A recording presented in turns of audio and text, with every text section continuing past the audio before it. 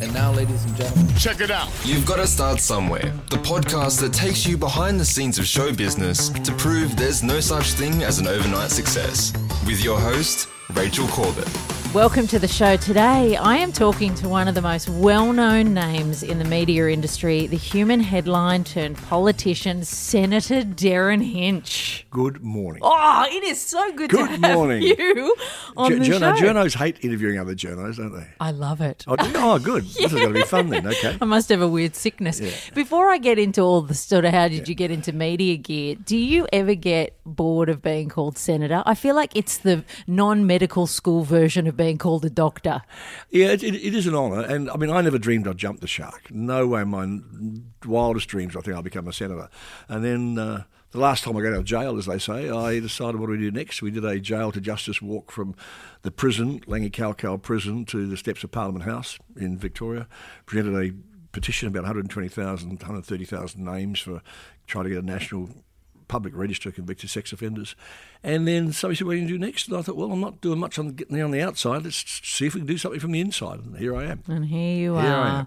Well, obviously a lot of people want to talk to you about politics these days, but I want to talk to you about little Derryn Hinch, baby Derryn Hinch with the beard, getting into media and what it was about this business that sort of caught your eye. Was it something that you wanted to do from when you were little? Look, I didn't think so, but looking back on it now, when I was a kid, I actually got a little Vegemite jar, a peanut butter jar, and drew a sun on a piece of paper and made a mock-up newspaper, not knowing, and I was about 10, not knowing that 20 years later I'll be the editor of the Sun newspaper in Sydney. Wow. You know, and I was always fascinated by the news. I mean, I'd fight my dad to get the newspaper as the Taranaki Herald, circulation about 12,000. Whenever that hit the front lawn, we'd dive to grab it first, and I was fascinated. And back in those days, it was around the time of the first astronauts, and I was fascinated by that. And the weirdest thing is, in 1960, I started as a journalist on the Taranaki Herald.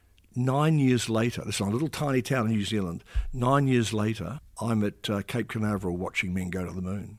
Broadcasting live for Macquarie, for radio, on something like 54 stations around Australia. Wow. Was that unusual for a kid?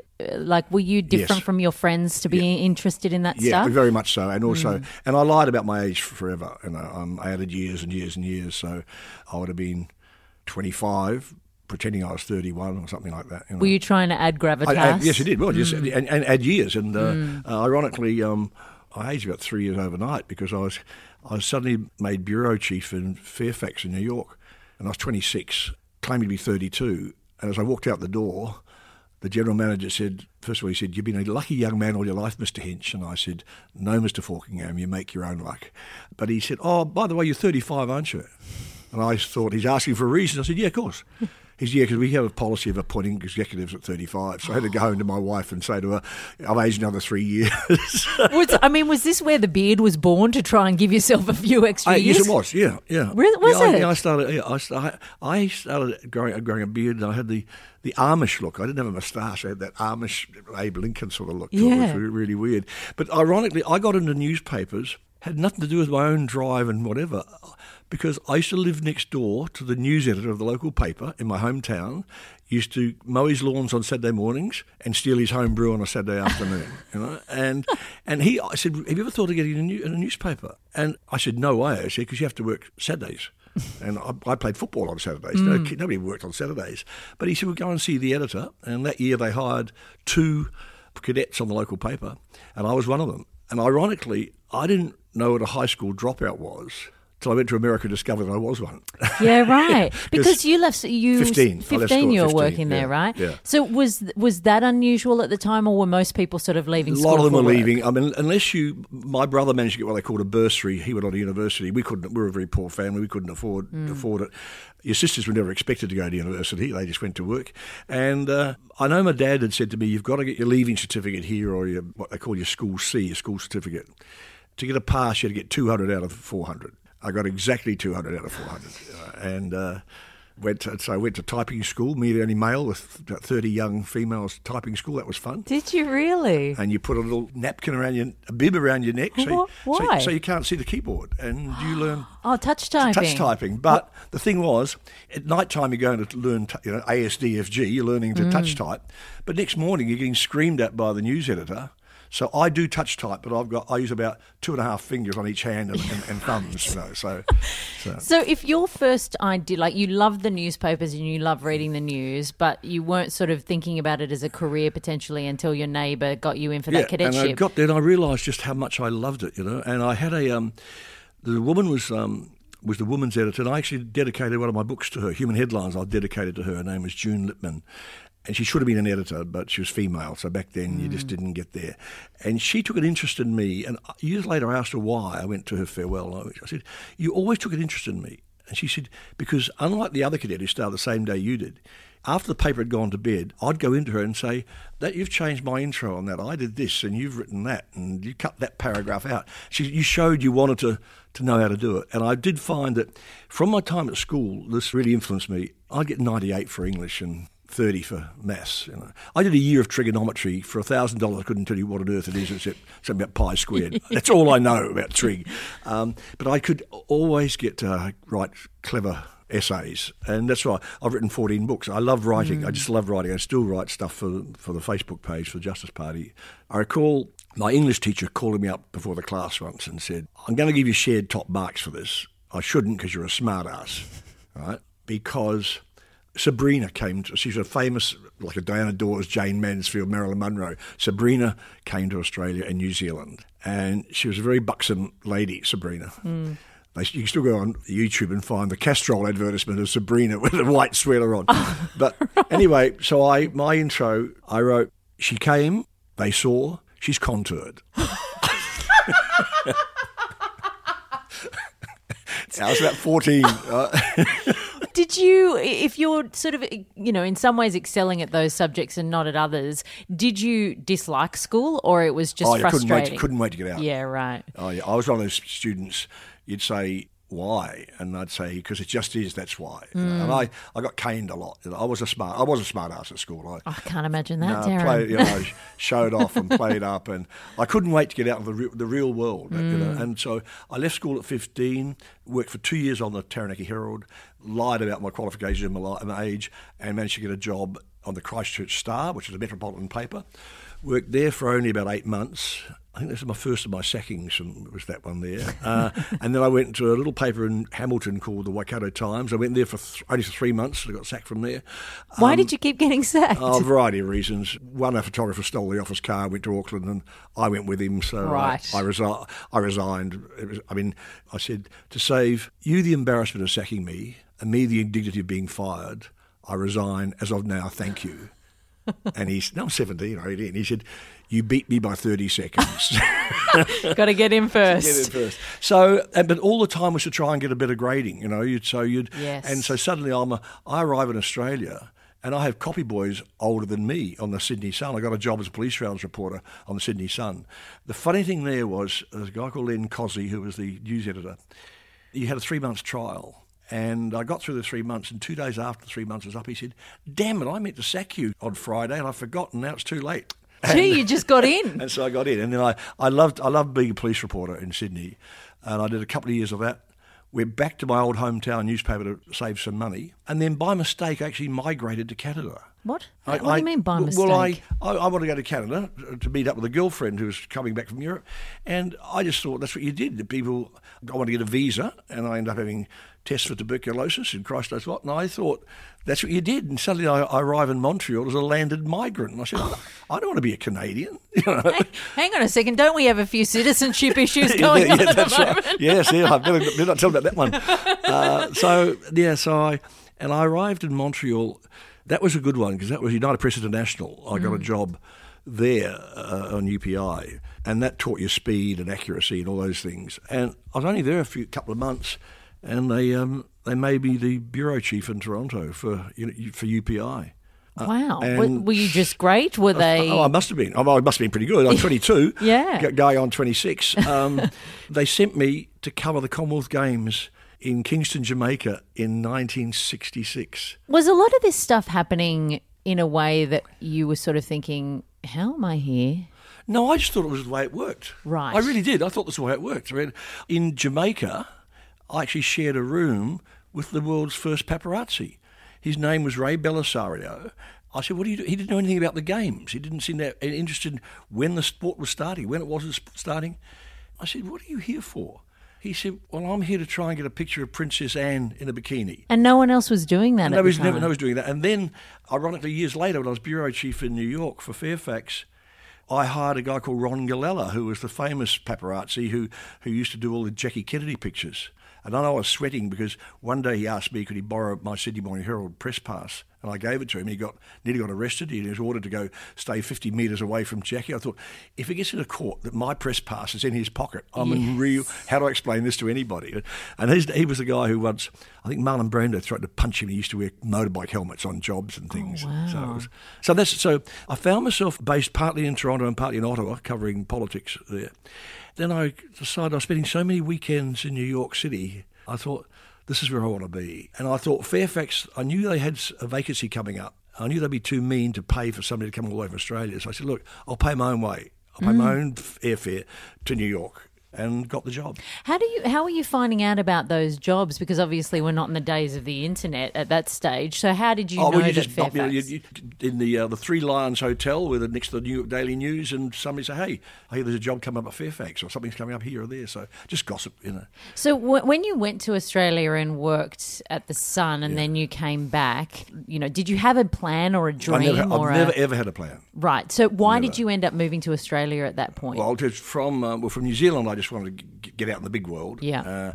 Then did a couple of years in Australia, and I thought, no, I want to go overseas, and I want to work in North America.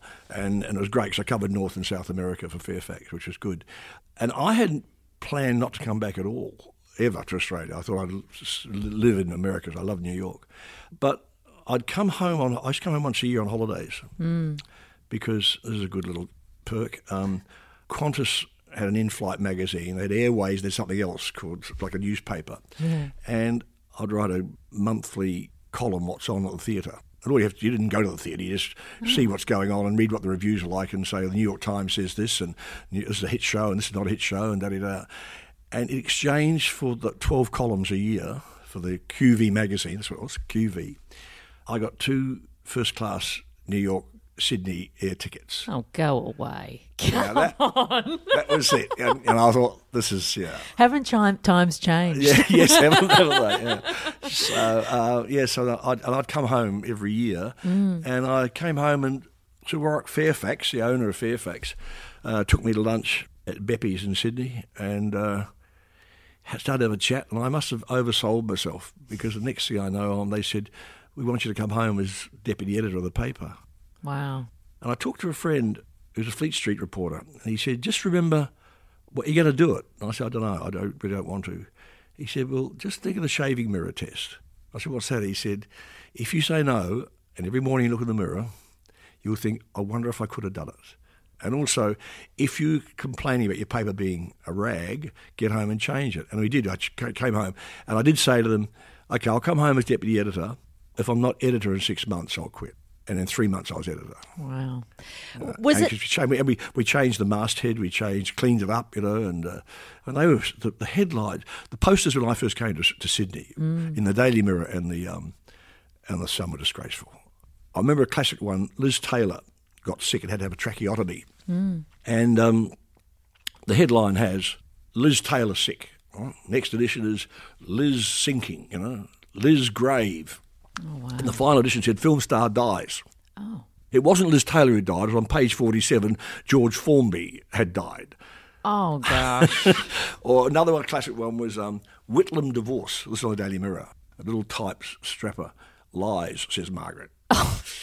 And that's what they did. Wow. When Mark Day, we were the bearded bookends, he was editor of the Daily Mirror and I was editor of the Sun.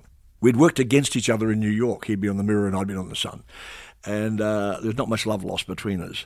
But I had on my office wall a Mirror poster that said, model, rape, horror. Right? There was no model, there was no rape, there was no horror.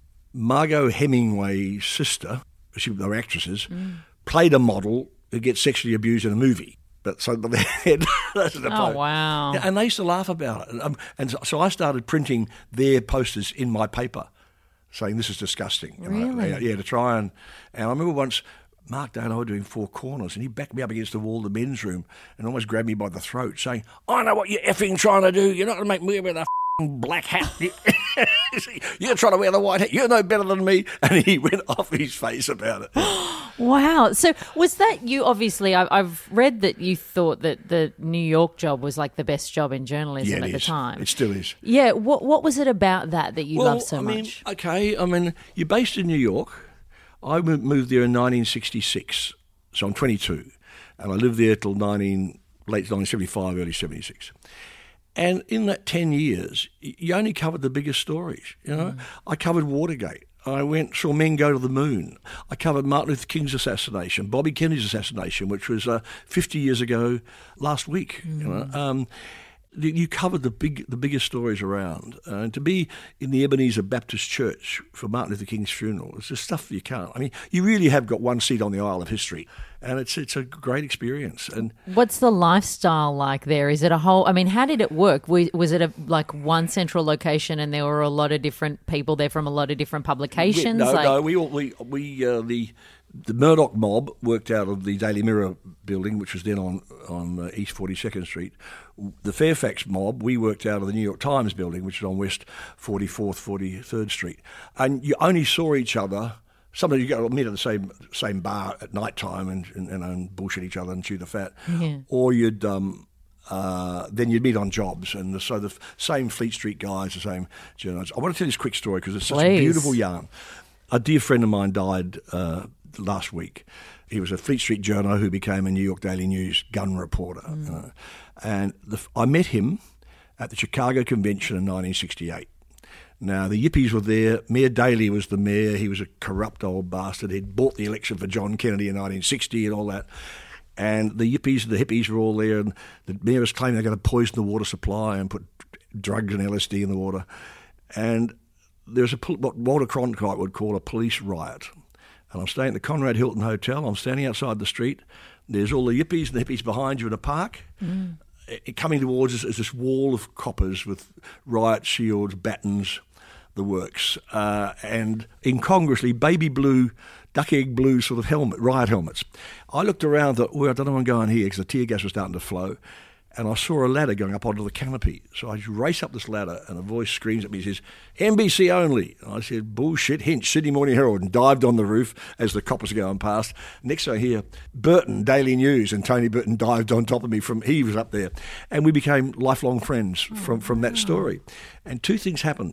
One is that he got cancer recently, a few months ago, and he went to a hospice. A nurse said, "Look, when people know they're going to die, they sometimes get obsessed with things. Something really bugs them, they want to get fixed."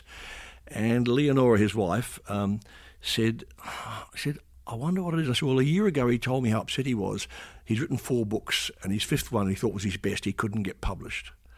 And it really was bugging him." So she went to a local graphic artist who did some work for her. She had a little knick-knack shop in Cold Spring, New York, and said, "Can you dummy up a cover for me?" Now, Leonora, the wife, had been in publishing years ago and helped me get my Scrabble book published in 1975 in New York. And she takes the cover in and says, "Well, Tony, we've got your book published." And then she went away, and he was so thrilled. Next day, she had been slipping in and out of comas. Next day, she said to the printer, to Gil, "What's the minimum you could print?" And she said, "Oh, we could print 12. Well, I'll buy 12. So she takes 12. She has the real book now with the cover and everything on, takes it to the hospital. And a nurse, unsuspecting, says, "Oh, I'd love a signed copy." So with his faltering hand, he signed the book and died. No. Isn't that a most amazing story? Yeah. Signed the book and died. And then she put up on Facebook to thank the printer, and she got 50 orders for the book. So she's sending me mine this week. So that is so magic. And the other good story about him is this, that all those years I was adding years to my age, Tony was wooing Leonora, a young Welsh flight attendant. And I knew he was lying about his age, but he was taking it down, not putting it up. So when we went places like the Caribbean on holidays, the 3 of us would go together sometimes. We'd all be hiding our passports so nobody knew. So yesterday morning on the phone, I said to her, Nora, you know, and I know that I was putting my age up and he was taking this down. How old was he? She said 89. Oh my so he'd taken goodness. 15 years off his age. So my ex-wife, Jackie Weaver, said, no wonder he was so paternalistic to you.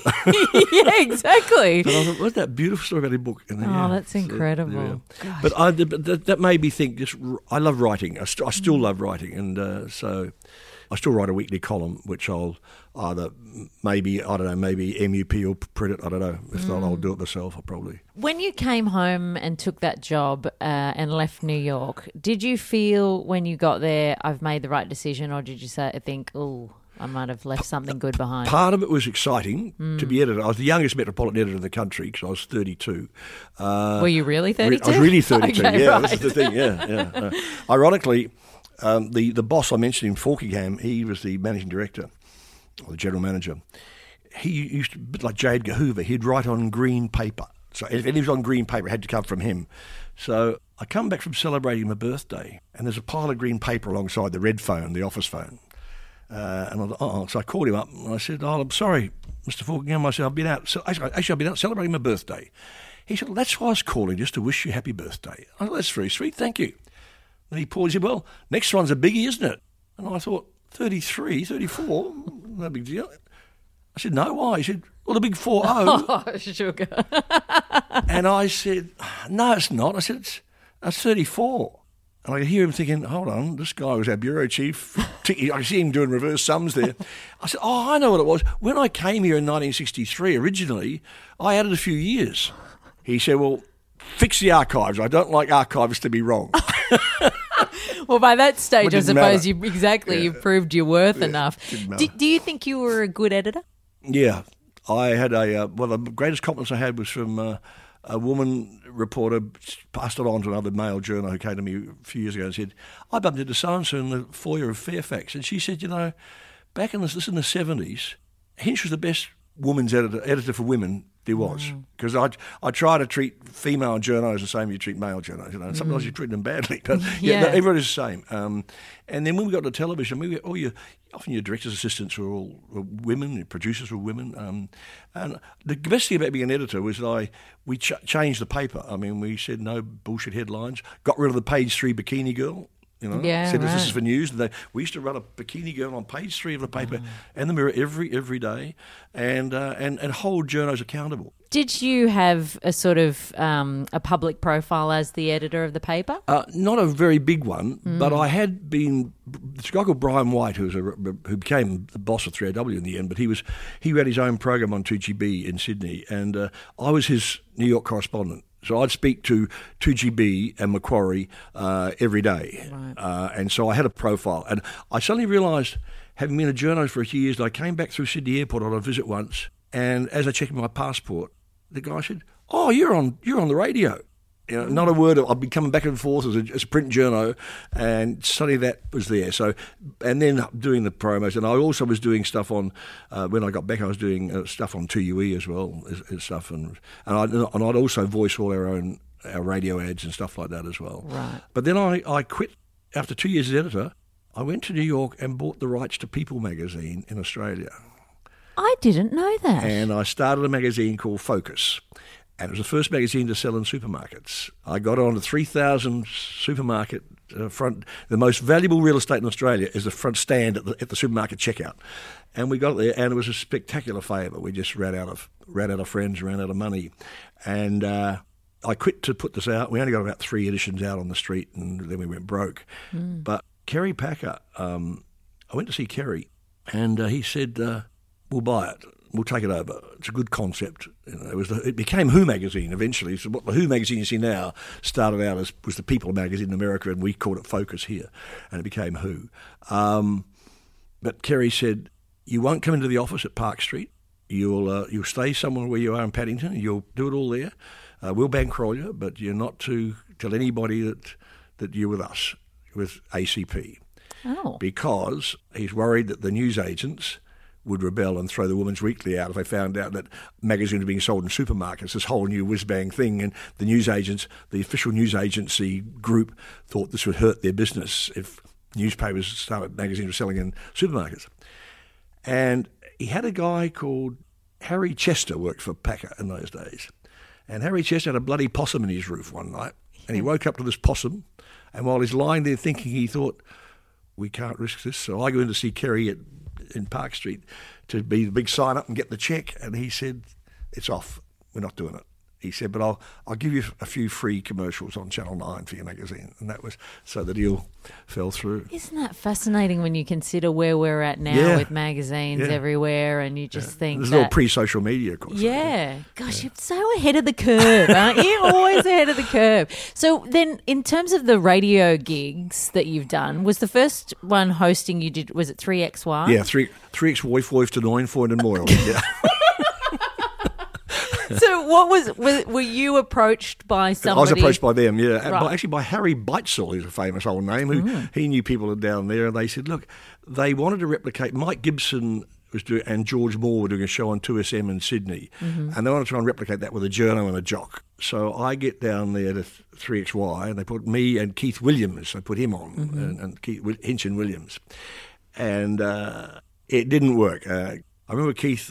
At one stage, his girlfriend would say, "You don't get a word in, you know. Hinch dominates. You don't get a word in." So we're interviewing a famous gynecologist from Connecticut. I remember this about birth control and oral contraceptives. And Keith suddenly, without hear one of those great radio voices, you know, the old "Show me a great radio voice, and I'll show you a dickhead." Right? Yes, so that's so true. He says, "Tell me, Professor, what is the best form of birth control? Would you say the pill or oral contraceptives?" And I said, "Keith, you must have a hell of a home life." and he quit. Gosh. So he quit. So they replaced him with Hans Torv. And we didn't even get to air. We had our photos taken for here's the new team. We then went to have a beer together in the local pub, the Golden Age, down next door to the newspaper. And he said, "What do you think of me?"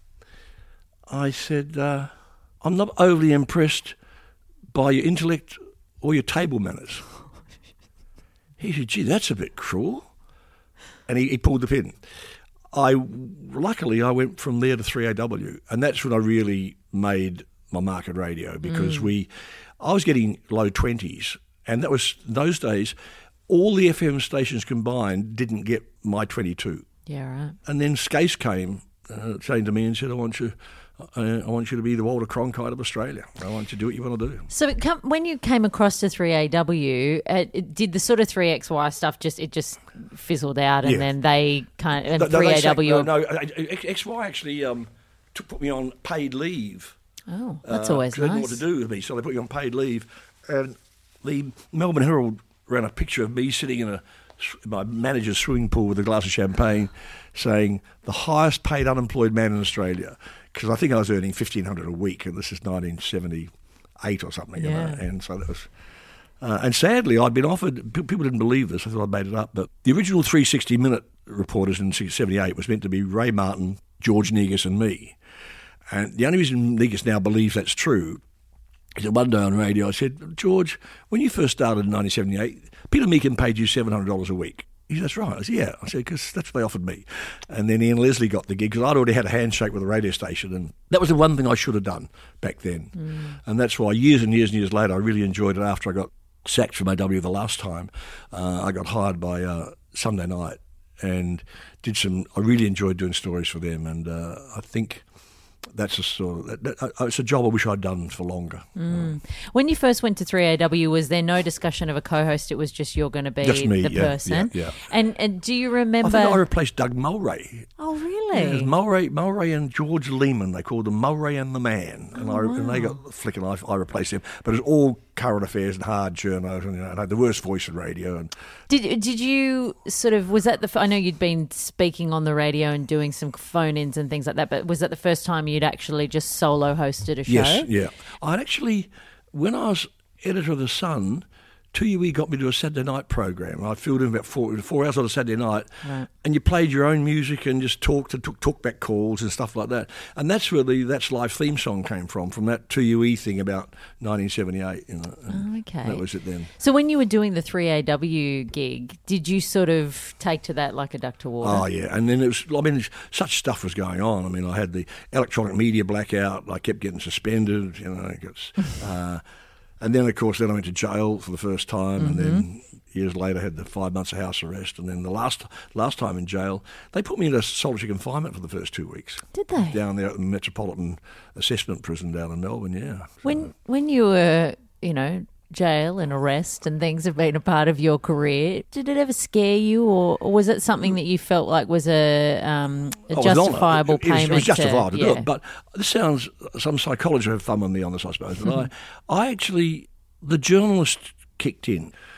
Almost, it sounds awful putting a third person, but you know what I'm trying to say? You actually sit back and you can watch it happening, Is it also getting a peek into a world that you don't usually have access to? Oh, because yeah. one of the greatest assets in this job is actually being able to talk from a place of experience. There's a real gravitas for being able to speak about jail as somebody who's been there, or I don't know. Well, it is like that a bit like. Jackie Weaver always calls me Forrest Gump. The nickname's Forrest Gump Why? because you've been everywhere, done everything, Yeah, popped up true. here, there. At Martin Luther King's funeral, we all had accreditation, but they locked the doors at the Ebenezer Baptist Church as soon as Vice President Humphrey got there. They locked the doors and couldn't get in.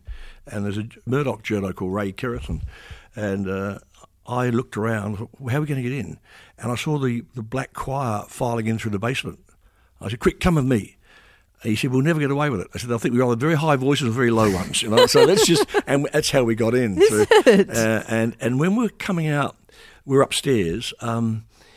The Secret Service, you watch down, there's Bobby Kennedy was making very sure that Nixon didn't get his picture taken with Jackie. So whenever he went to go the middle aisle, Bobby grabbed Jackie and took her out the side aisle and out the thing. And suddenly he's coming out the side door, and we've got Secret Service been saying, "Move it, move it, move it." And it's like 250,000 black Americans are there outside, and they see Bobby and they're chanting, "Bobby, Bobby," because he was now the last hope, over civil rights. And by a fluke, this is the Forrest Gump moment, I got jammed between Bobby Kennedy and Ethel, his wife, as we're going out single file, before they then just spread out 15 apart to walk behind King's pine wood coffin being dragged by a couple of mules. And it's just, he looked so small. And he was quite tall, but he looked so skinny and frail, and his shoulders seemed to stoop. Think, what am I doing? And his brother had just been killed, 5 years before. And there was a singer called Eartha Kitt, a black singer called Eartha Kitt. And I fell back, and she's walking next to me, and she was barefoot, and she's kicking her feet in the stones to make them bleed as a sort of a penance as she walked behind the coffin. It's the most extraordinary thing to watch. She was literally trying to cause herself personal pain. Wow. As part of the thing. And as we walked up towards the university, the governor of Georgia, Lester Maddox, had the flag flying at full mast. He did not lower the flag to half mast for King's funeral. Wow. It was just... That is very Forrest Gump-like. You're right. I'm just thinking about that whole situation where he's in with Elvis Presley and he's like, that is so true. Gosh, you've got enough to write like 700 more books if you want to. The point you made before, by having some experience, I don't want to talk politics, but by having some life experience, yes. It's been very good for me being in the Senate. Getting some sort of, you can feel a lot more for it. You haven't. Absolutely. Too many on the Labor side have come up through the unions. Too many on the Liberal side have either come up as lawyers or they're all just staffers, and all they know is the Canberra bubble, and that's not healthy. Was it also kind of good for your reputation in some ways as a journalist to go and kind of fall on your sword for things that you were believing in, or I would imagine that would have... Politically, people say, geez, he obviously believes in the cause. You don't go to jail as a publicity stunt. Yeah, absolutely. And certainly not again and again Not and again. again. No.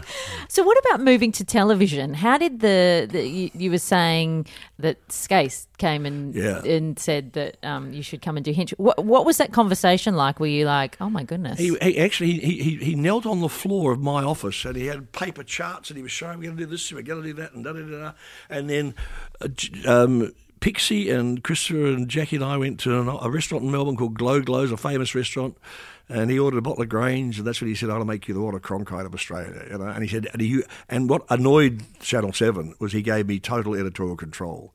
So I'm not only the host, I'm the EP. And I'd say to management, I'd say, look, your fight's not with me, it's with Christopher. You know, if you want to bitch about something I've done, go and talk to Christopher. He told me I'm the EP, and the EP decided to do such and such. Was TV ever a dream for you?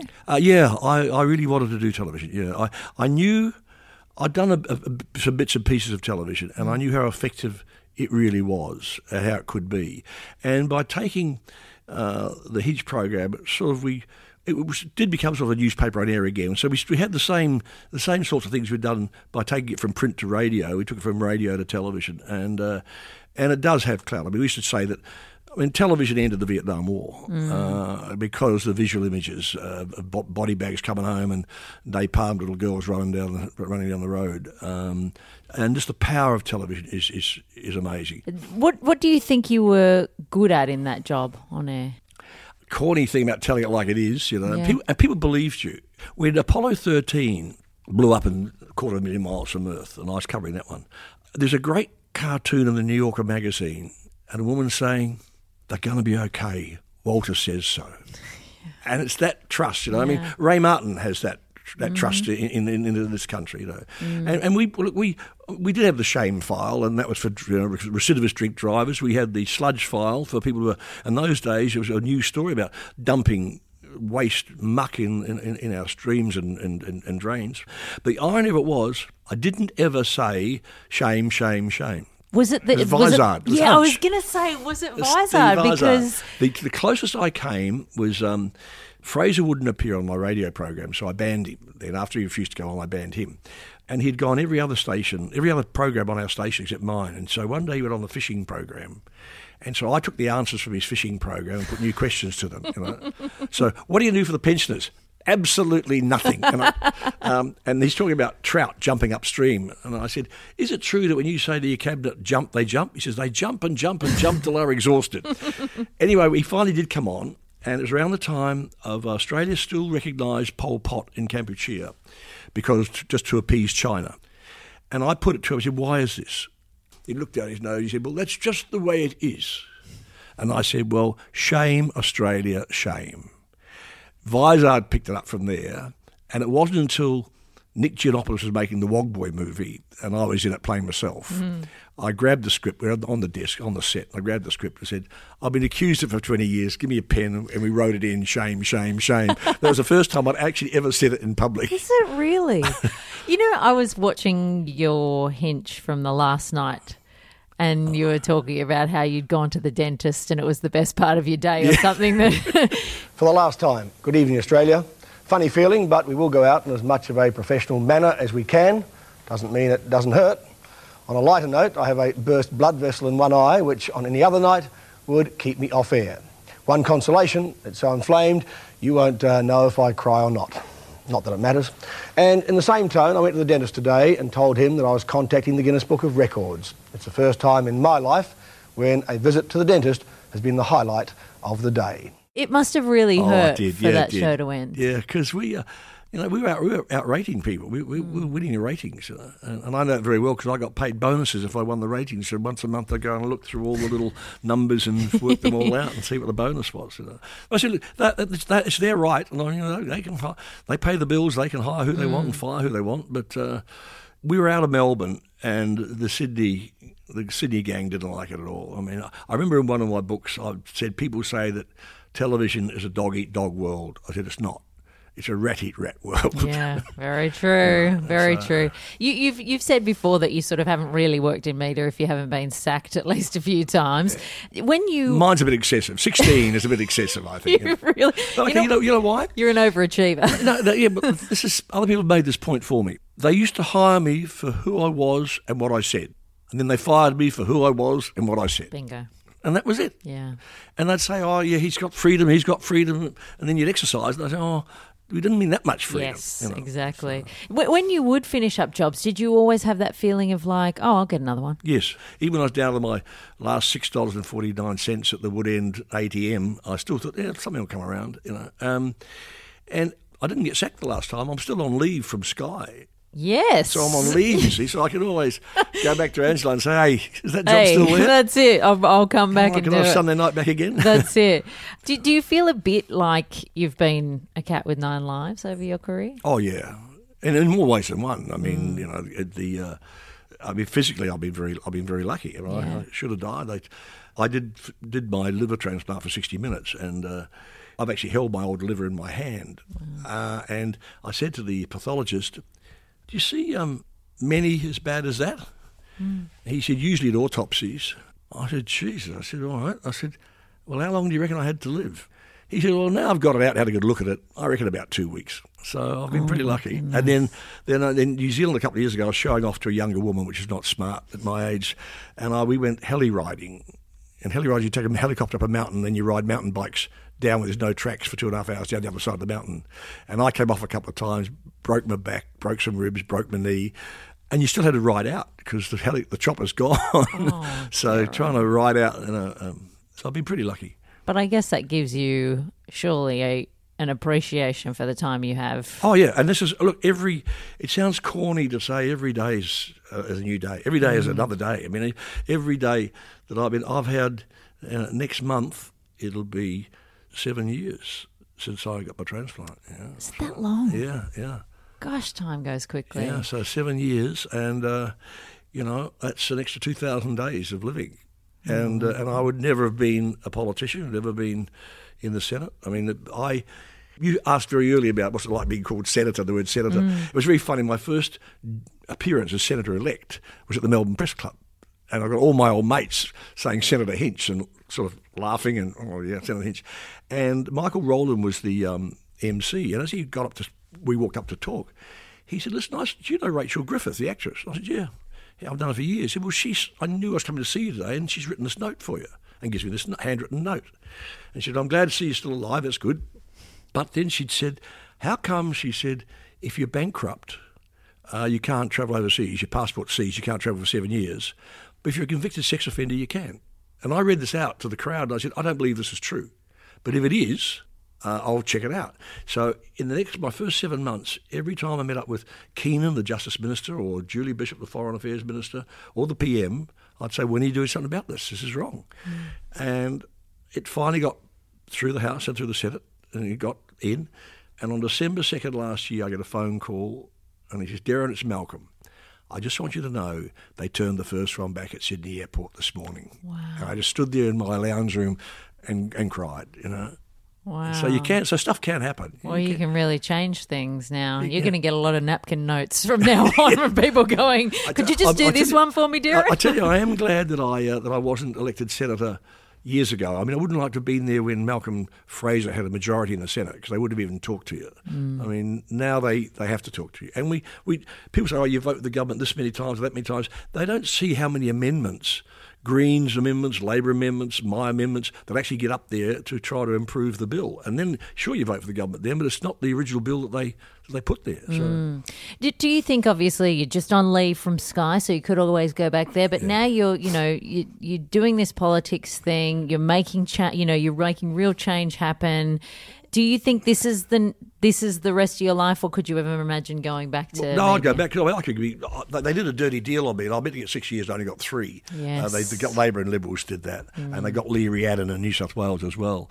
So I've got to face the electors next year. It'll be very tough getting elected again. Oh, I reckon you're going to go. I'm hoping I will. I reckon you will. Now, just wrapping up, I want to ask what you think the best and the worst thing about the media industry is. Defamation law is probably the worst. It's a shocker in this country. Having lived in America and seeing what's there and freedom of speech and what it really means, I think that's terrible. But the best thing is it's still the most wonderful job in the world. It really is. The things you can do. I remember sitting watching men go to the moon. I got back to my hotel that night and I had these big black bruises across my both thighs. And I thought, what the hell is that from? It had been from we were the closest you could get to unless you're part of the crew. And I was part of a pool, so I watched them walk out past us carrying their little white bags and their helmets on.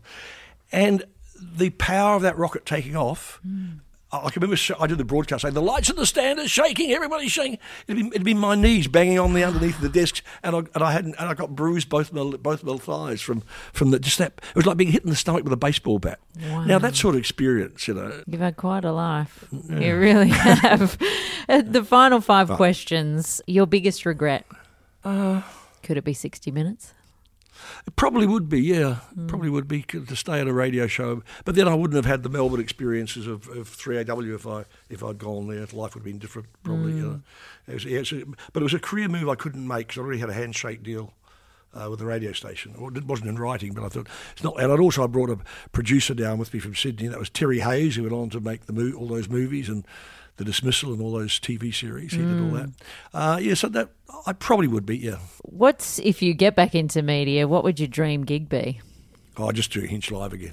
With a bit of shame thrown in. Actually, I would love to go back to Sunday Night.